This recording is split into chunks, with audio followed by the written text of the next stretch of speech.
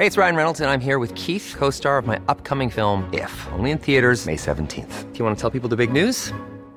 All right, I'll do it. Sign up now and you'll get unlimited for $15 a month and 6 months of Paramount Plus Essential Plan on us. MintMobile.com/switch. Upfront payment of $45 equivalent to $15 per month. Unlimited over 40 gigabytes per month. Face lower speeds. Videos at 480p. Active Mint customers by 531.24 get 6 months of Paramount Plus Essential Plan. Auto renews after 6 months. Offer ends May 31st, 2024. Separate Paramount Plus registration required. Terms and conditions apply if rated PG.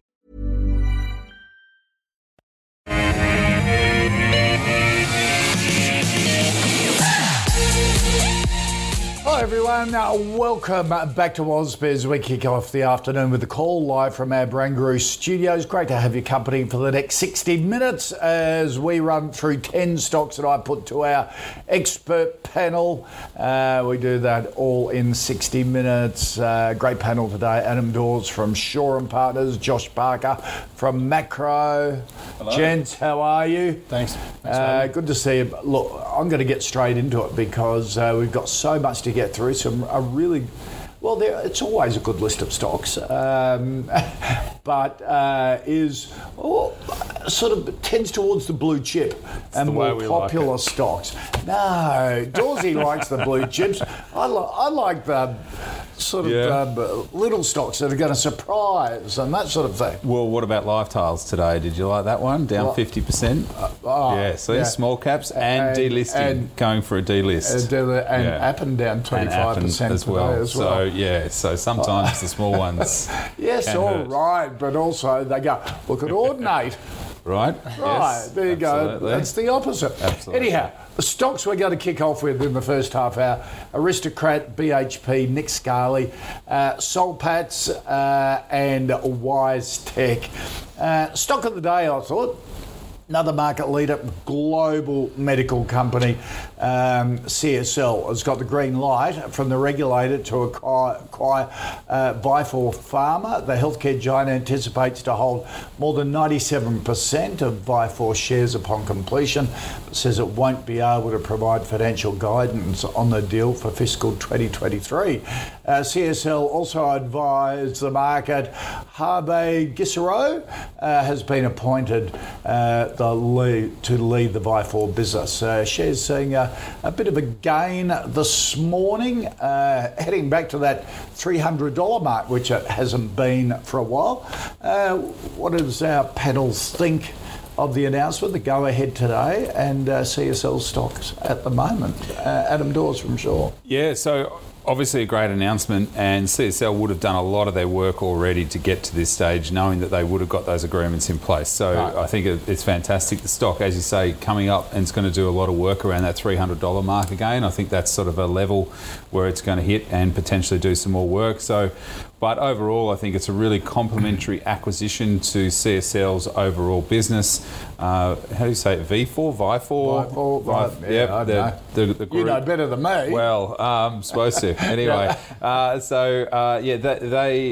lot of the stuff that they do is a lot to do with iron in blood and those kinds of things, and kidney regen. So I think it fits nicely within that wheelhouse. CSL, fantastic business. It's certainly a buy from me. I think healthcare. And we were talking to Jumbo just last week, and she said her healthcare portfolio is doing very well in that defensive stance. So I'm really comfortable with CSL under $300. Okay. Josh? Yeah, I agree. We're seeing it have a little bit of chop around that $300 mark. There's a few points that it'll do that, of course, probably 300. 315 has been pretty range bound for a while, and then the recent highs of 340, but I do think it's a staple in the portfolio. It's been great during this recent downturn, and a lot of the healthcare stocks have been bucking the trend. So yeah, good to always have some sort of allocation in there. The US dollar strength is also going to help them, as well as just the donations getting back to where it was. So not much guidance from this new part of the business. Was that disappointing? I think it's just such a big deal. It's taken so long to get through. It's already been delayed. They don't want to put themselves on the hook for anything just yet. But it is a big deal, and it was one of the biggest cap raises to kick it off that we've ever had here in Australia. It was a cap raise for another company, was it? did CSL? No, they raised. They raised up capital for this, Yeah. right? Yeah. Okay. Yeah. So obviously it's a big deal, but CSL is such a big company as well. So probably its main drivers are going to be its core business rather than just this for the time being. But then a lot of experts in this will go, well, we've got to see how they integrate it. Will they do it well? Yeah. Do you have confidence in CSL management to do it? I think so. Every other bolt-on acquisition they've made, they've made is quite a lot smaller than this. So this is definitely going to test them as a business to make sure that marketing, accounting, all of that stuff gets integrated and they can get some cost synergies or savings out of that. Only time will tell. Okay. On that but one. they've got a good track record. Yeah, I think if anyone can do it in the healthcare space at CSL, they're the number one stock in Australia by way of size. So if anyone can do it, CSL. Yeah. I still get blown away that we have CSL, ResMed and Cochlear, all homegrown Australian companies that are just global market leaders, aren't they? It's good. Really punch above our weight in that. Josh, Rachel wants a view on Aristocrat, the big gaming machine manufacturer, and now has got into online gaming as well. ESG filters for a lot of people would probably cut Aristocrat out. But if you're investing for investing's sake, what do you like about it? Well, we initially got into Aristocrat with the Playtech acquisition, and I think we've seen it sell off in line with that. As soon as that Playtech didn't go through, it did sell off quite a bit. So that was a pretty big missed opportunity for the company. I'd say it doesn't really impact them, but it is a bit of an opportunity cost that they missed out on. But last report, they had a bumper record revenue and earnings. That was when the stock was 40% higher. Right. It is expected to continue to increase its earnings in 2022 by about 17%. So I don't have any, reason to think that they won't improve their numbers when the stock was a lot higher. But that being said, we don't know just yet. We haven't got a fundamental update from this company for 5.99 months, with them about to report very soon. Yeah. So I'd definitely wait, and I think that's going to be the case with a lot of companies right now, especially given where the market is. I'd be waiting until you see the report. Again, like I said, it's got 40% to go back up to its highs. A company of this size is not going to do it in one, on the open when it does report well. So I think in this case, wait, because it's actually going to struggle to get through that $38 mark for the time being. Right. But we just need to see that announcement come through. Yeah, it's a hold. Okay. Adam? I'll take the other side of this one. I reckon it's a buy. They've upgraded their data. I think it was mid-May. They had a little bit of an upgrade, which is what you want to be buying a company in an upgrade cycle. A lot of their digital app revenue has been flat, so that's been a bit of a concern because that was one of their biggest things that they came out to the market and saying social gaming is where they're getting a lot of traction. But I think overall we could see a 10% growth that year on year if they get it right, and they're starting to do that as well. So look, for me, I really like the business. It's a growth side of the thing, growth side of clients' portfolios, and I think it's the right time, so I'm happy to buy it. So, because it's basically been trading sideways, hasn't it? Yeah, it came down and then it's sort of... And Mark is saying they've got a great balance sheet, haven't they, at the moment? 100%, because that takeover didn't go through. Yeah. And they got cash. The cash is just sitting there doing nothing. Yeah. I think also, yes, it's doing nothing, but there's, I think having a little bit of extra cash on the balance sheet in these times, I think is probably prudent to have that. So, look, the comps have been tougher over the last couple of months, but I think overall they're going to get through this, and I think it's a standout for us. So I'm happy with a buy on it. Okay, all right. Charlie wants a view on the big Australian, BHP, the giant resource conglomerate, recently sold off its gas and oil business to Woodside. So it's sort of a bit of a different beast now, is it? Definitely. Is it a better beast?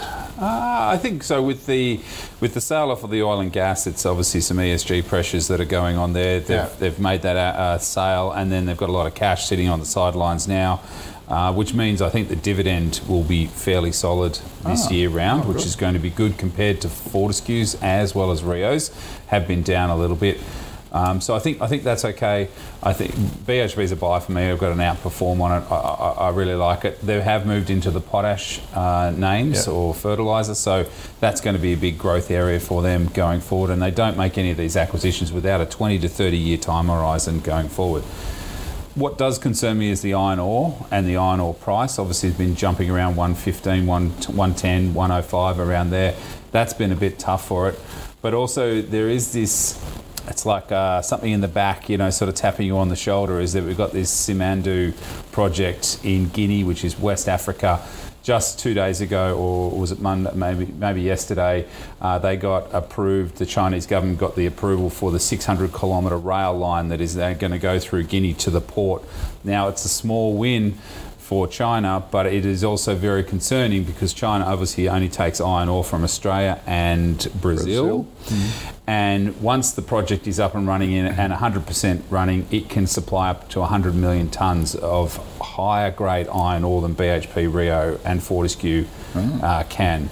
So the concern is that will be starting to work by 2025. So it's a couple of years away, but markets are always sort of 6 to 12 months ahead of that, and potentially that BHP is going to come under some pressure over the next 2 to 3 years. So for me at the moment, it's an outperform. It's a great business. We really like it. They're changing tack a little bit with this potash and those kinds of things.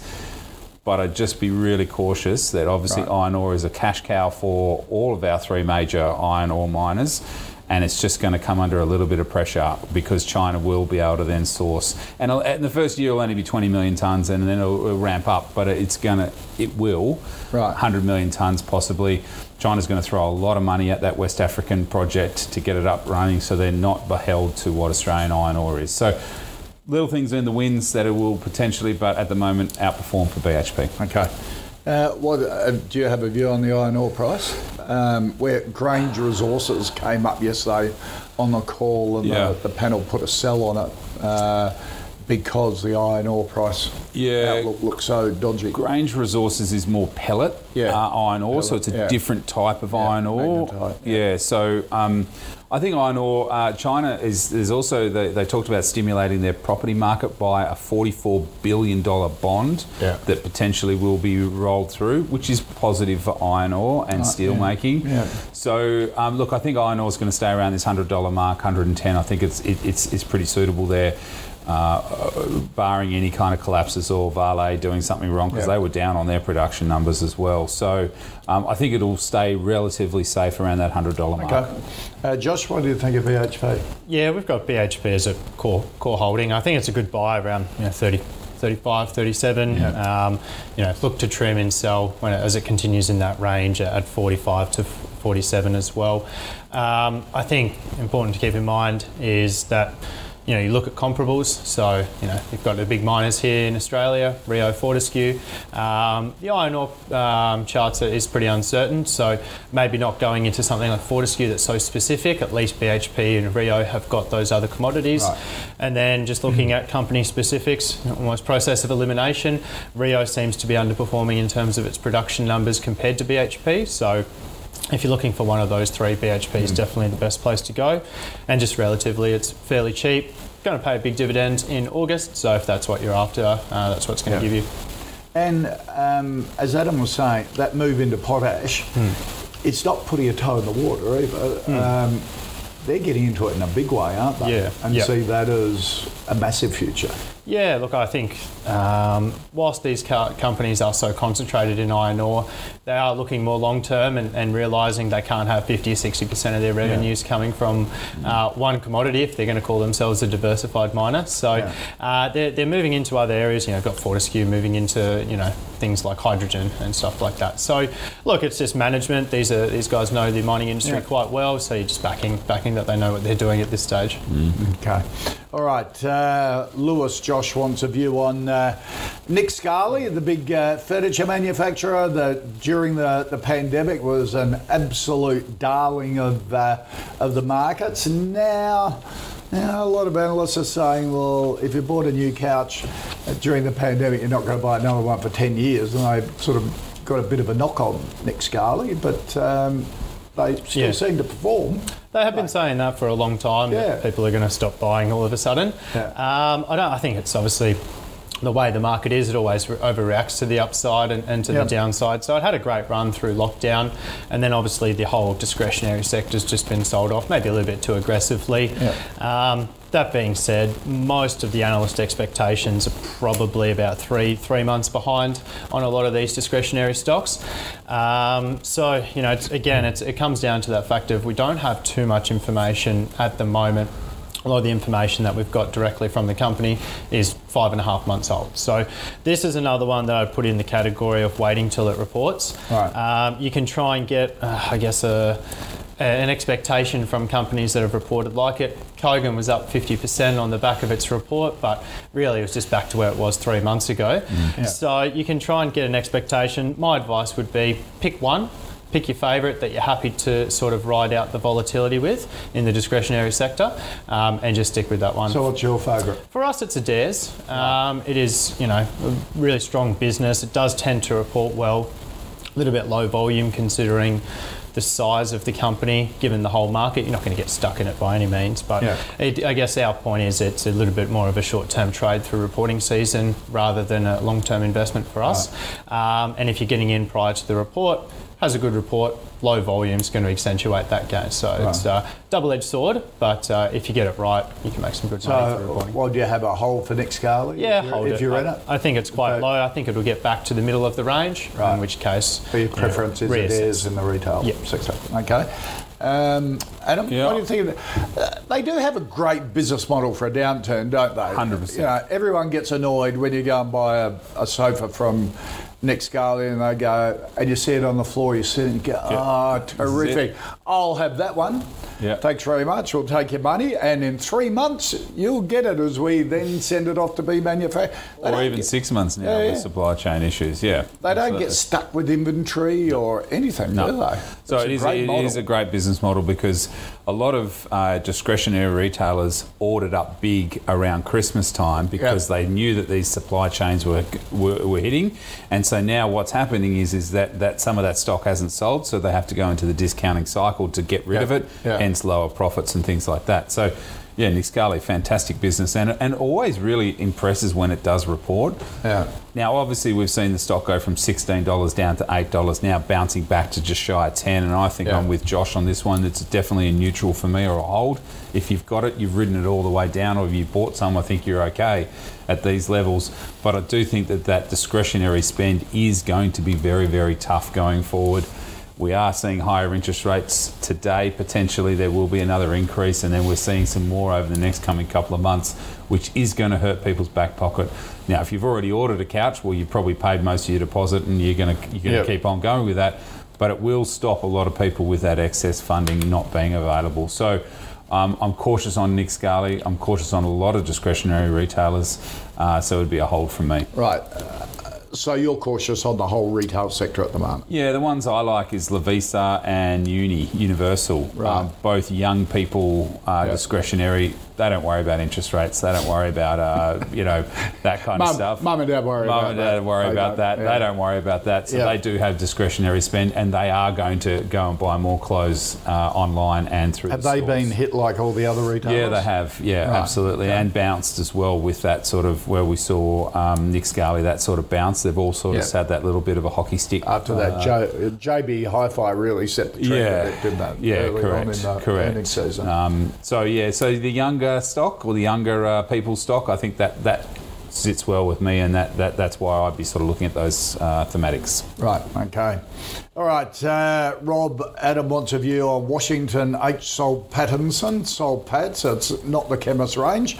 It's basically a listed investment company at the moment. Yep. I went through its portfolio, so it's got New Hope, the company, TPG, Brickworks, Australian Pharmaceutical, Milton Corp. Of course, they did the merger recently.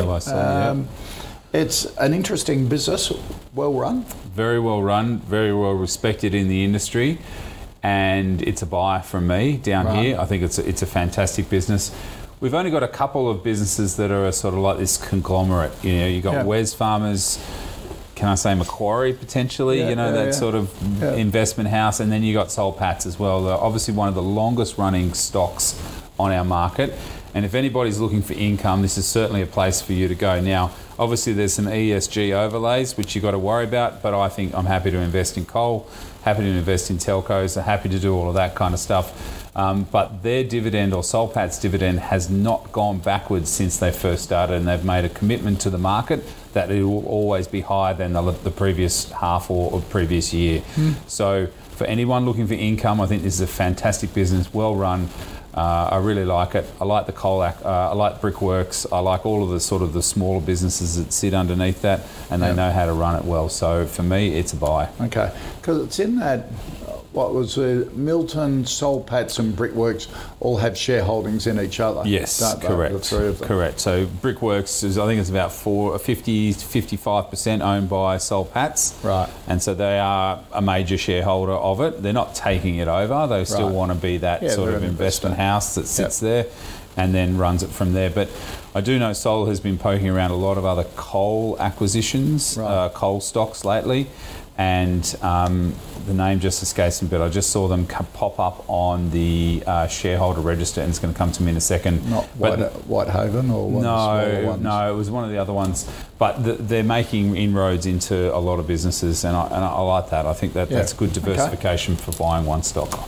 Josh, Solpats? Yeah, it's an interesting story. You look at the three assets they've got, and they've all done quite well. They've probably outperformed the market, and interestingly enough, outperformed the Solpat share price, which is something just wasn't quite adding up. And it was interesting because before in their last report, those three companies made up about 60% of their portfolio. But with the merger from Milton, because they bought over assets, it actually diversifies it quite a fair bit. Diversification is good, obviously, but from a pure performance point of view, those assets probably have done better than the market. So they would have been better off if that merger didn't necessarily happen and they got that diversification. So one little area of concern is the company does have a lot of unlisted investments as well. So they're not just like a pure fund manager that's trading ASX listed shares. They have a lot of unlisted transactions. Like a private equity type. They have a lot of private equity holding, basically. Okay. So there's been a big shift in the valuations of private companies lately, and it may not appear from an accounting point of view, but the market's definitely aware of this.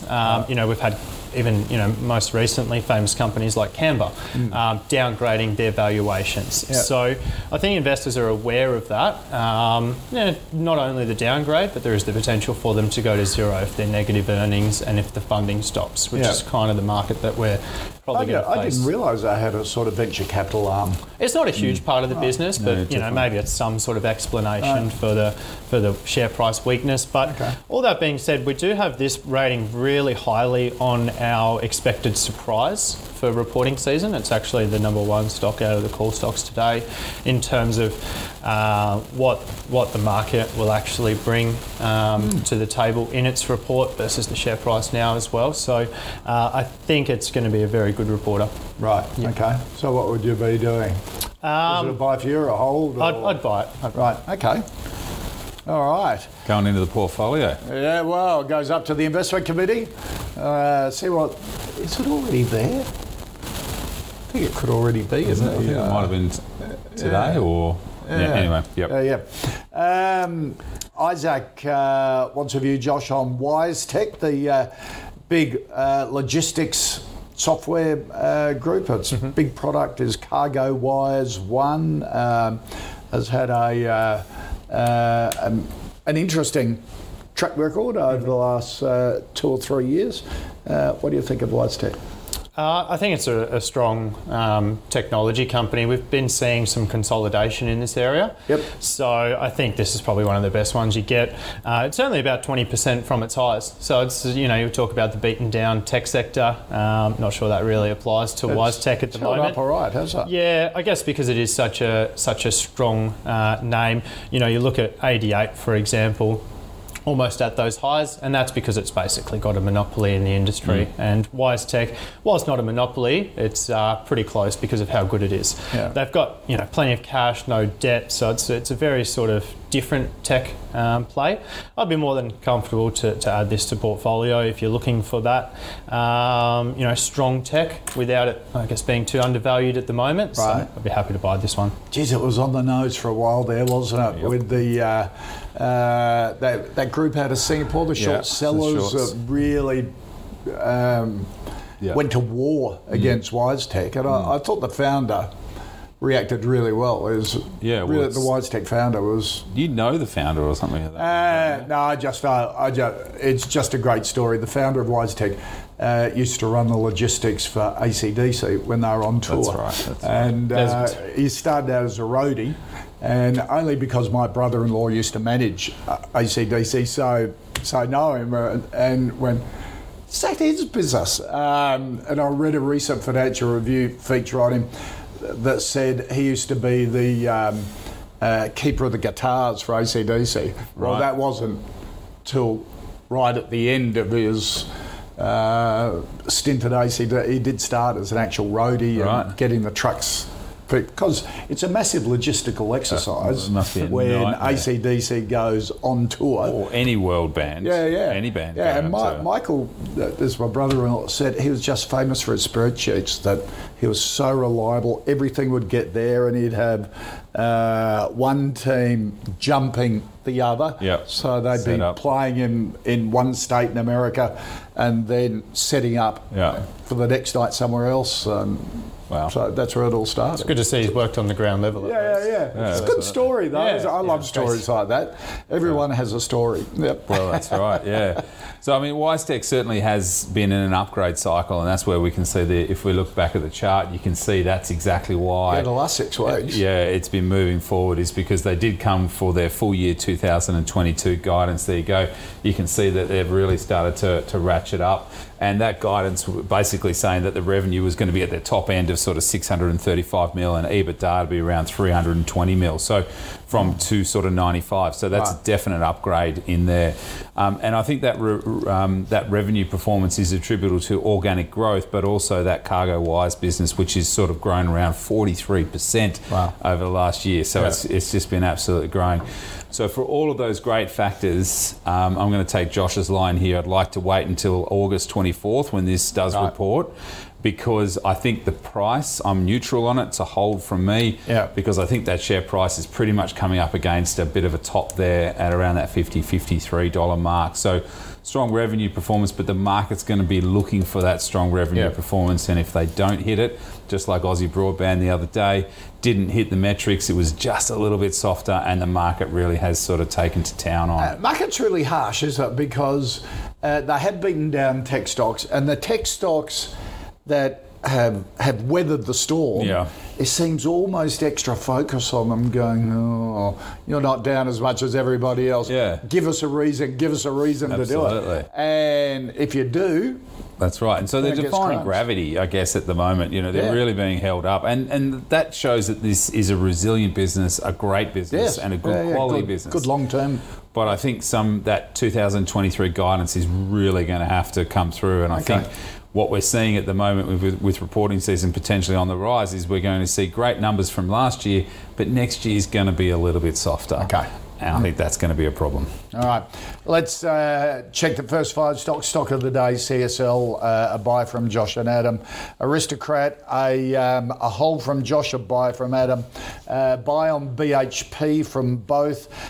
Nick Scarley, a hold from both. Josh, in that retail sector, prefers Adairs. Dawsey prefers Lavisa, is his favourite retailer. Solpat's a buy from both, and WiseTech a buy from Josh and a hold from Adam. Here on the call, we've been tracking our own high conviction fantasy fund as picked by our investment committee. Next episode goes live at ausbiz.com from 4:15 this afternoon. So let's check in with the portfolio as it stands. Before that update this afternoon, Tyro, Qantas, Frontier Digital Ventures, Tabcorp, Steadfast, out, Babcorp in. Cash reserves at 10%. So keep sending your suggestions in for the call, because that's the first filter to get to the investment committee. At CMC, we've been in the game for a while, and although a lot of things have changed, our mentality hasn't. We aim to give experienced traders the best trading experience, like our expert platform with its second-to-none trading tools. Plus, our pricing is completely transparent. That's why people who've been trading for a long time stay with us for a long time. So if you're serious about trading, switch to the market leader trusted for over 30 years. Trade CFDs your way at cmcmarkets.com. You don't own underlying assets. Consider relevant PDS and TMD or information memorandum for CMC Pro accounts at our website. Coming up this half hour, we have Wesfarmers, Polynovo, Nine Entertainment, Qantas and Beach Energy. So really good cross-section there. Josh, Wes wants a view on, or Mitchell wants a view rather, on Wesfarmers. Yeah, it's been caught in that discretionary sell-off, I think, a little bit as well, with those companies we were talking about, like Adairs, Nick Scali, all of those ones. So they do have other aspects to their business, so I don't think it's entirely justified. But so everyone focuses on Bunnings and Officeworks, don't they? And then also the reports out of America with their retailers, and kind of put it in the same basket and decided to sell first and see the numbers later. So they do have other parts of their business, the API acquisition, so that's, chemists like Priceline, Solpats, the actual chemist, not the fund manager. Yeah. And they do also have that non-producing lithium miner as well. So maybe that's extenuating the sell-off a little bit. Right. That area of the market's been, sentiment's been dented anyway. But all those factors are really good for the company longer term. So it's all about your time frame, I think, with Wesfarmers. Ultra long term, it's going to be fine. It's got great assets, it's got great management. You just find it in a bit of a dip now. If you're buying it now, you're probably going to struggle to make drastically above market returns for the next 12 months, but you're going to get a nice return over that 5 to 10 year time frame. So all about time frame with some of these big blue chips as well. But I think it's an okay buy longer term for here. All right. Adam? Yeah, it's a buy from me as well. I think it's a fantastic business. Josh has outlaid it really, really well. That chemical side of things, I think, does very, very well. And it's I've forgotten about that. The fertiliser chemical side, which is and the lithium. Their production is about 50,000 tonnes per annum, and I think they've got to potential to go to 100,000 tonnes. Right. And I think a lot of that is already sort of taken through. So you've got a massive business there, but albeit very small compared to something like the Bunnings and the Kmarts of the world. But I think they'll be well placed in a rising cost environment. Now, Bunnings is obviously very expensive and one of the most expensive hardware stores in the world, so be careful when you go into Bunnings. But overall... How dare you say that? I know, that's $3 sausages now. That's almost un-Australian. I know. To actually mock Bunnings as the world's most expensive retailer. You search it on Google and I guarantee you'll find plenty of articles showing you that they are the most... Go on, you can Google it now, I can guarantee it.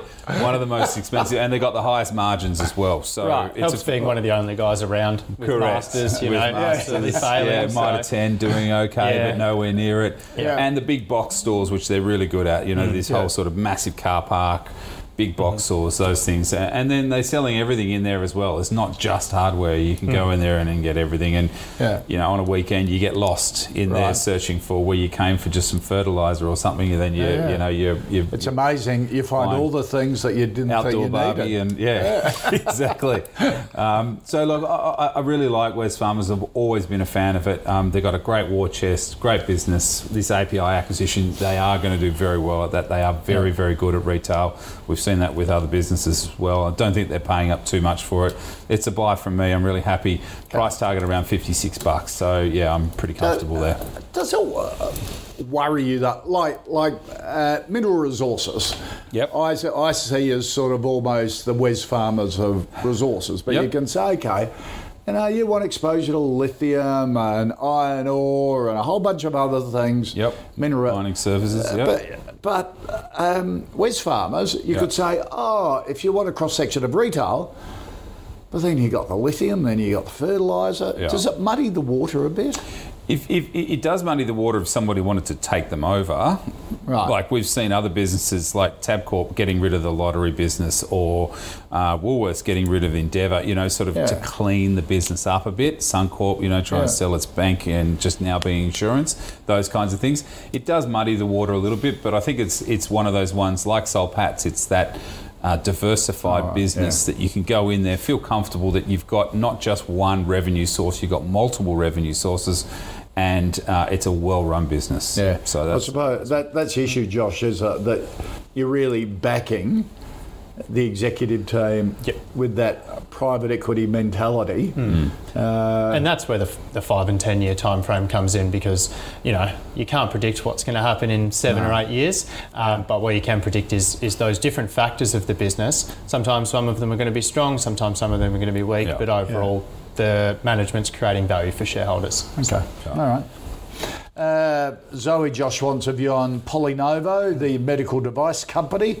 Their dermal regeneration solutions, Novasorb is their big product for treatment of traumatic wounds. What do you think of Polynovo? Yeah, biotechs are always fun. They can, especially as an advisor. I think unless you're a doctor specialising in the area that it's doing, just listen to the market with these ones. Yeah. So I experienced that with Mesoblast when it was up. I was down initially 40%, then up 50% the next day after a 2-day FDA approval meeting, and I lost a few nights' sleep there. So, biotechs are fun. They're all story-driven, aren't they? They're all announcement. Yeah, exactly. So in this case, the stock was in a downtrend, and then someone that does know started buying. So the person was David Williams, the company's chair. He accumulated about $6 million worth of shares. Yeah. At the same time, there was a bit of a short interest story going on. That's since peeled off. And basically what that's done is it's effectively brought the stock out of a downtrend for the time being anyway. Right. So the insider purchases. Yeah, yep. And then the market on the back of that kind of following suit. I'm sure it wasn't just purely him that brought it entirely up. But I guess for the time being, the market's hopeful that they've got something great coming. I wouldn't necessarily go and buy it again because I do like my sleep. But if a client wanted to buy it, I wouldn't necessarily object to that. I'd just make sure you've got clear exit strategies because it's only very freshly out of its downtrend. So if you see it start to slip back into the downtrend, then that's your opportunity to cut your losses. So I wouldn't put a great deal of capital into it either. Okay. So no from you? No, it's a buy. A buy? Yep. A buy? There we go. But a very small buy, if that's possible. So a weak buy. No, just a small amount of capital. Okay. So you can sleep at night, nibble. That's all. A nibble. Yeah. Okay. All right. Dorsey, are you going to nibble at Polynovo? I'm not as brave as Josh. I've been burnt so many times. I do like the whole insider buying though. Peter Lynch once said, Peter Lynch, very famous investor, said that directors will sell their stock for various reasons, but they only buy it for one reason. They buy their stock because they know it's going higher. Right? So that's an important part of your investment filter, your research into a stock. It is part of, and you definitely look at who the substantial buyers are and when, and especially because after reporting season, there's a window of about a month where they're allowed to buy because all the results are out, those kinds of things. And so there's a window where all managing directors or directors of the business are allowed to buy. And that's a really telling time when you're watching these changes in substantial shareholdings or management buying. That will definitely give me some kind of confidence if I'm in the stock that the directors are still picking some of the stuff up. Okay. Obviously selling, got tax losses. There's myriad of reasons why, but generally when they're buying because they know the story's going to go higher. So overall, biotechs are not a place that I trade in. I've done it before. I've promised myself I'll never go back in. And I'm sticking to that rule because you've got to have rules in investing. But I think Josh is right. If you are going to do it and had a client that wanted to do some, then I would definitely accept the order. But I would say, look, you've got to be really careful. And I wouldn't put a lot of capital to that position, maybe 2.5% of the portfolio to start with. So it would be an avoid from me. Okay. All right. And I suppose it's something, if it's that month after reporting season that they could buy, we should probably have a regular segment here at Ausbiz for that month after, or 2 months after reporting season to see who is buying and selling. Yeah, absolutely. You could chart it even, and you could see how much directors are accumulating stock inside of that. I'll see if I can get some more info for you so we can put something together. Is it important in your decision filter? Insider buy? I think this scenario is probably the most important one we've looked at. Typically, no, we don't really take it into account too much. And even well, I guess we're probably more concerned with director selling. There are many reasons. Could be buying a new house in Bondi, but it's always it can be a little bit of a red flag if they're selling out as well. Yeah. So. Okay. All right. Adam Asher wants a view on Nine Entertainment, of course, the Nine television network, Stan streaming service, Fairfax newspapers, Domain, the property marketplace. Yeah, it's interesting. I'll just talk about Stan to start with because it's really done very well. I think they've got 7.8 million subscribers, so that's actually not too bad. All paying whatever it is, $10, $15 a month going forward. So I think that's definitely a growth engine for any one of the media outlets that they've got. And Channel 7 and 10 have got their own sort of digital offerings going forward. What does concern me a little bit is obviously Netflix looking to do paid advertising, and that might be a little bit of a drag for someone like Stan because people potentially would happily pay nothing for Netflix to see a couple of ads, and that might sort of redirect eyeballs. Stan has basically come out to the market and said we're not going to do that model. We're comfortable. However, they do have the ability then to put on potentially something that was really good on Stan, Yellowstone or something like that, and then move that to Channel 9 and do something like that. So that has been a really good way for Channel 9 to potentially generate extra revenue, more clicks and those kinds of things. Overall, I've been really negative on the media side of things. I think it's a tough business. Advertising is always fickle. It's one of the first things to go when things go wrong. But Channel 9 would be my top pick if I was to be forced to put anything into the media sector. Just on that chart alone, it actually doesn't look too bad. It's sort of around here. So I think there's some value down here. So I'm going to say it's a buy, but I still think that the traditional broadcasting is going to go through some weakness, and then potentially their balance sheet needs a little bit of work as well. So earnings will continue to do well. I think advertising is okay, but it's certainly not a sector that I really look at, and it's something that I've just not really gravitate to because it's so fickle. Yeah. And you would know. Their Domain investment? Second tier Domain. I think it's a great business. I look at Domain when I'm looking, at houses and things like that because it's sort of the first one that pops up. But I think REA's definitely got it over on them as well. Right. So I think it's a second tier business.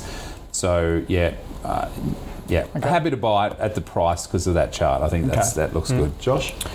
Yeah, not a lot of compelling reasons to step into this one.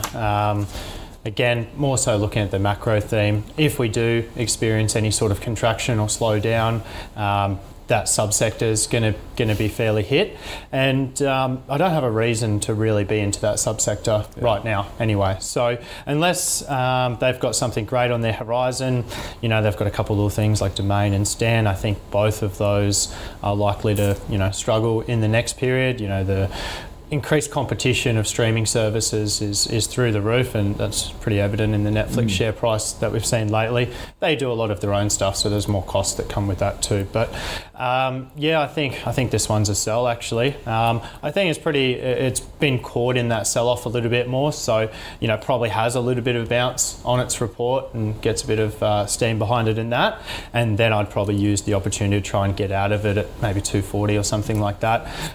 The analyst expectations on this one I think is like 350. Stock's never traded there. That's up like 55%. So I don't think it's going to get there. And those analyst expectations will continue to be revised down as the data already flows out for it. So I think, it's the opportunity to get It is interesting, the Netflix taking ads. Remember when Foxtel launched? No ads? No ads. How long did that last? Then I saw the ads came and you still had to pay a subscription fee. And streaming services, you could binge on series. Now they drop them every week. So, because I must admit, with my streaming services, I do it through my Apple account. It's so easy to unsubscribe and subscribe again, so I just keep rotating through them all the time. Absolutely. It's really easy. It's the streaming services got the latest and greatest show, and everyone's sort of like goes to that, and then you might even get your free month or whatever, and then you can just get off, come back out again, rotate. But through. Netflix is definitely tightening up on that. Oh yeah, they're definitely tightening up. No, they've got new rules they're announcing, which is next coming week or something. Is it next week? Is it? Some people share passwords with their family. God, who does that? Oh, I said to my I said to my daughter the other day, when you move out, you're going to have to get your own Netflix subscription. Oh, Dad, I can't do that. What? You want me to pay for it? I said, and Spotify, and this, and that, and your gym membership. It's against the rules. That'll break the budget. Yeah, absolutely. All right, Nick wants a view, Josh, on Qantas in the headlines for all the wrong reasons over the last couple of months. Poor buggers can't get staff, and we all want to travel and complain when we've got to stand in a queue. It's in an interesting spot. Demand's there, sure, but maybe supply's not for them, which is causing all sorts of issues. So massive labour shortage issues. One of my clients said to me, quite somewhat facetiously, was maybe they forgot how to run an airline after a couple of years, and I think there's some truth to it. They're struggling with the demand basically, and it's a bit of it is very hard logistically to do that sort of high demand that we're seeing. So I think it's in a tough spot. We're all a bit soft, aren't we? Really? Got to stand in the queue to go to Greece for summer or something like that. Yeah. Come on. I think the cancelled flights is also delayed 3 days. People are sitting at the airports overseas. Because they're like any other business, like ours here or your business. The number of staff you have sick every day is huge. And you can't plan for it. It's just that day they go, I've got COVID, or still stuck I've just with the tested, COVID or whatever. rules. Maybe if they had the cold, they could come in, but not with COVID. So, it's a tough business to run, regardless. Richard Branson said, if you want to be a millionaire, start with $1 billion and buy an airline. Yep. So it is a tough business. Buffett said that too, and kept buying airlines. And buying it, didn't they? So they are quite romantic. For the investment to be involved in.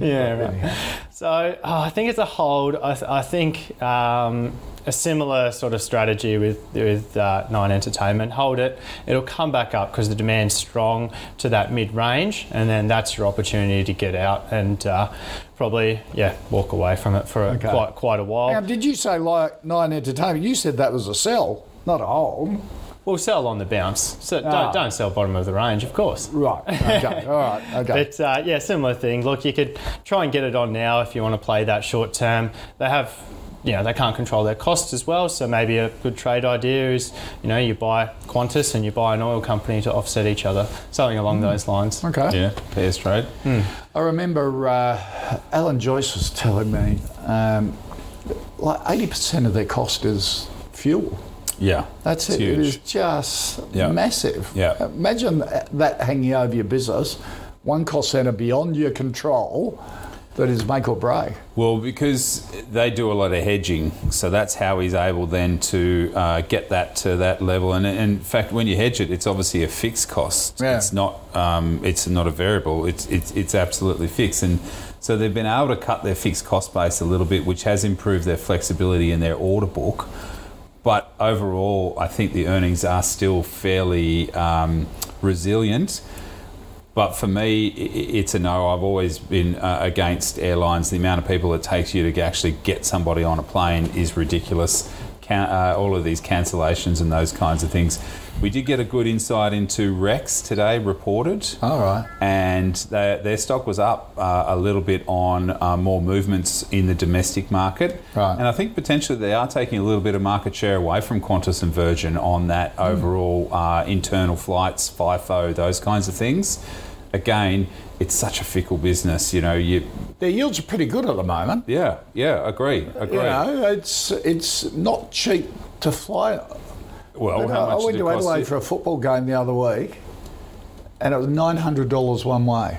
Yeah, but because you booked 1 day before, yeah? All right, Mum. Yeah, so if you book 2 weeks ahead, it's probably a little bit cheaper. Right. But you're right. High, And that AI engine, I think, is fantastic because you go in and look at it one day and it's like, $250, and then all of a sudden the AI knows that you've come in, and then you get distracted. You go back in again, it's $300. What the hell? How did that happen? But I think a lot of that AI is working in favour for them. They've got the front end of the plane really worked out quite well. That's where they get a lot of that premium market coming through. Obviously the back end of the plane, but all planes that I've gone on in the last 6 months have been absolutely full. They are not wasting one seat, and if they do have seats that are spare, they're cancelling that flight, putting people onto the next flight and shuffling it all through to make them go forward. So look, they're in a tough spot. Price is still high, and obviously when oil comes down under $80, I think that's the kind of time that you want to be buying, or when oil's moving lower, because that's one of the biggest costs going forward. So for me, it's a no. I avoid all airlines altogether. Okay. But Qantas is the best run business in the world, I think, for an airline. Yeah. All right, Josh. Simon wants to know, is Beach your oil stock that you sort of match, you pair with Qantas? Yeah, this could the be big oil and natural gas product. This could definitely be one name you do that pairs trade with. So I think they're going to have a decent report in terms of dividends, so announcing their dividends.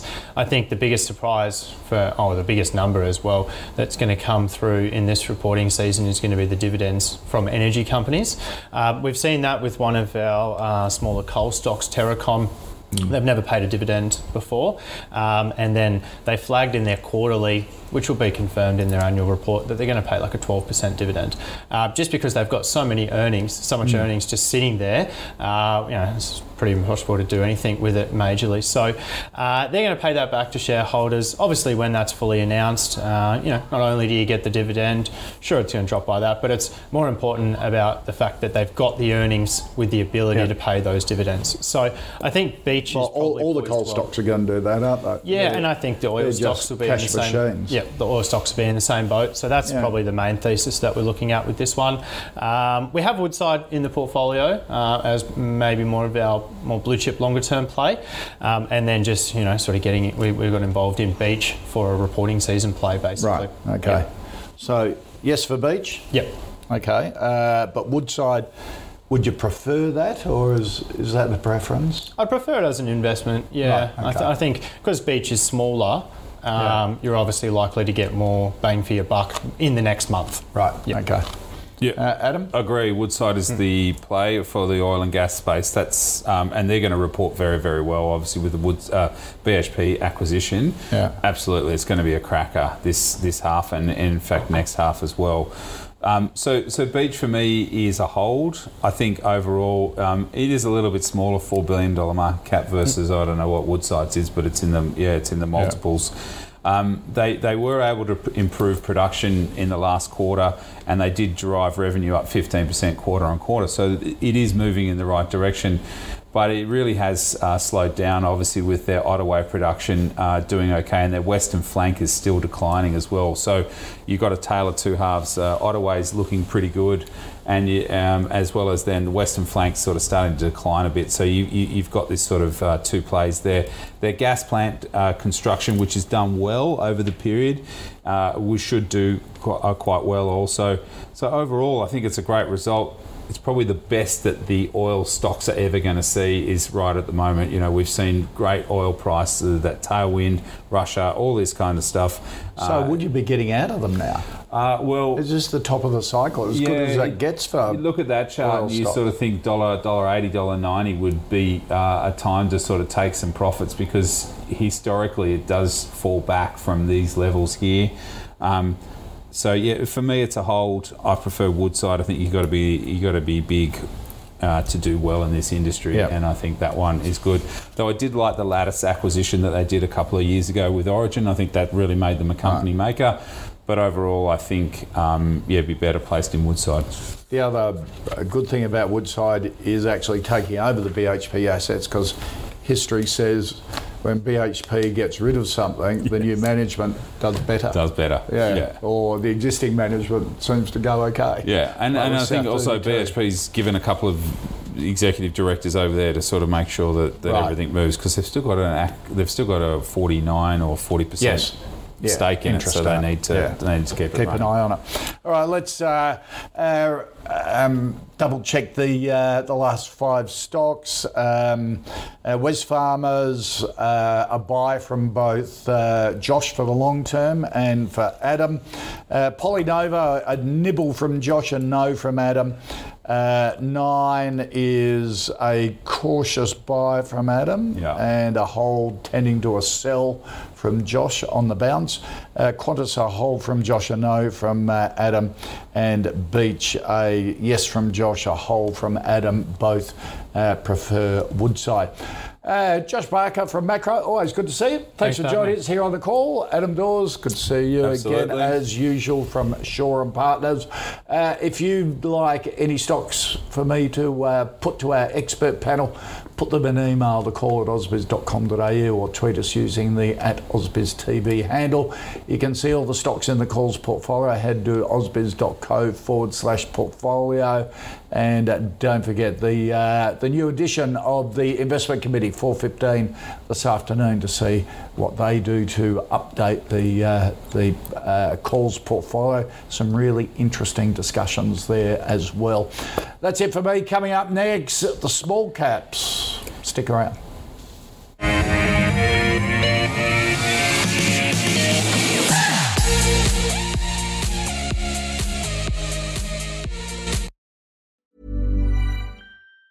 Summer's just around the corner, so give your body the care it deserves with Osea's best-selling Undaria Algae Body Oil. Created by infusing Undaria seaweed in barrels of botanical oils, it leaves skin silky, soft, and glowing. Plus, it's clinically proven to improve elasticity and deeply moisturize without feeling greasy. It's safe, clean, vegan skincare. Get 10% off your first order at OseaMalibu.com with code GLOW, plus free shipping on orders over $60.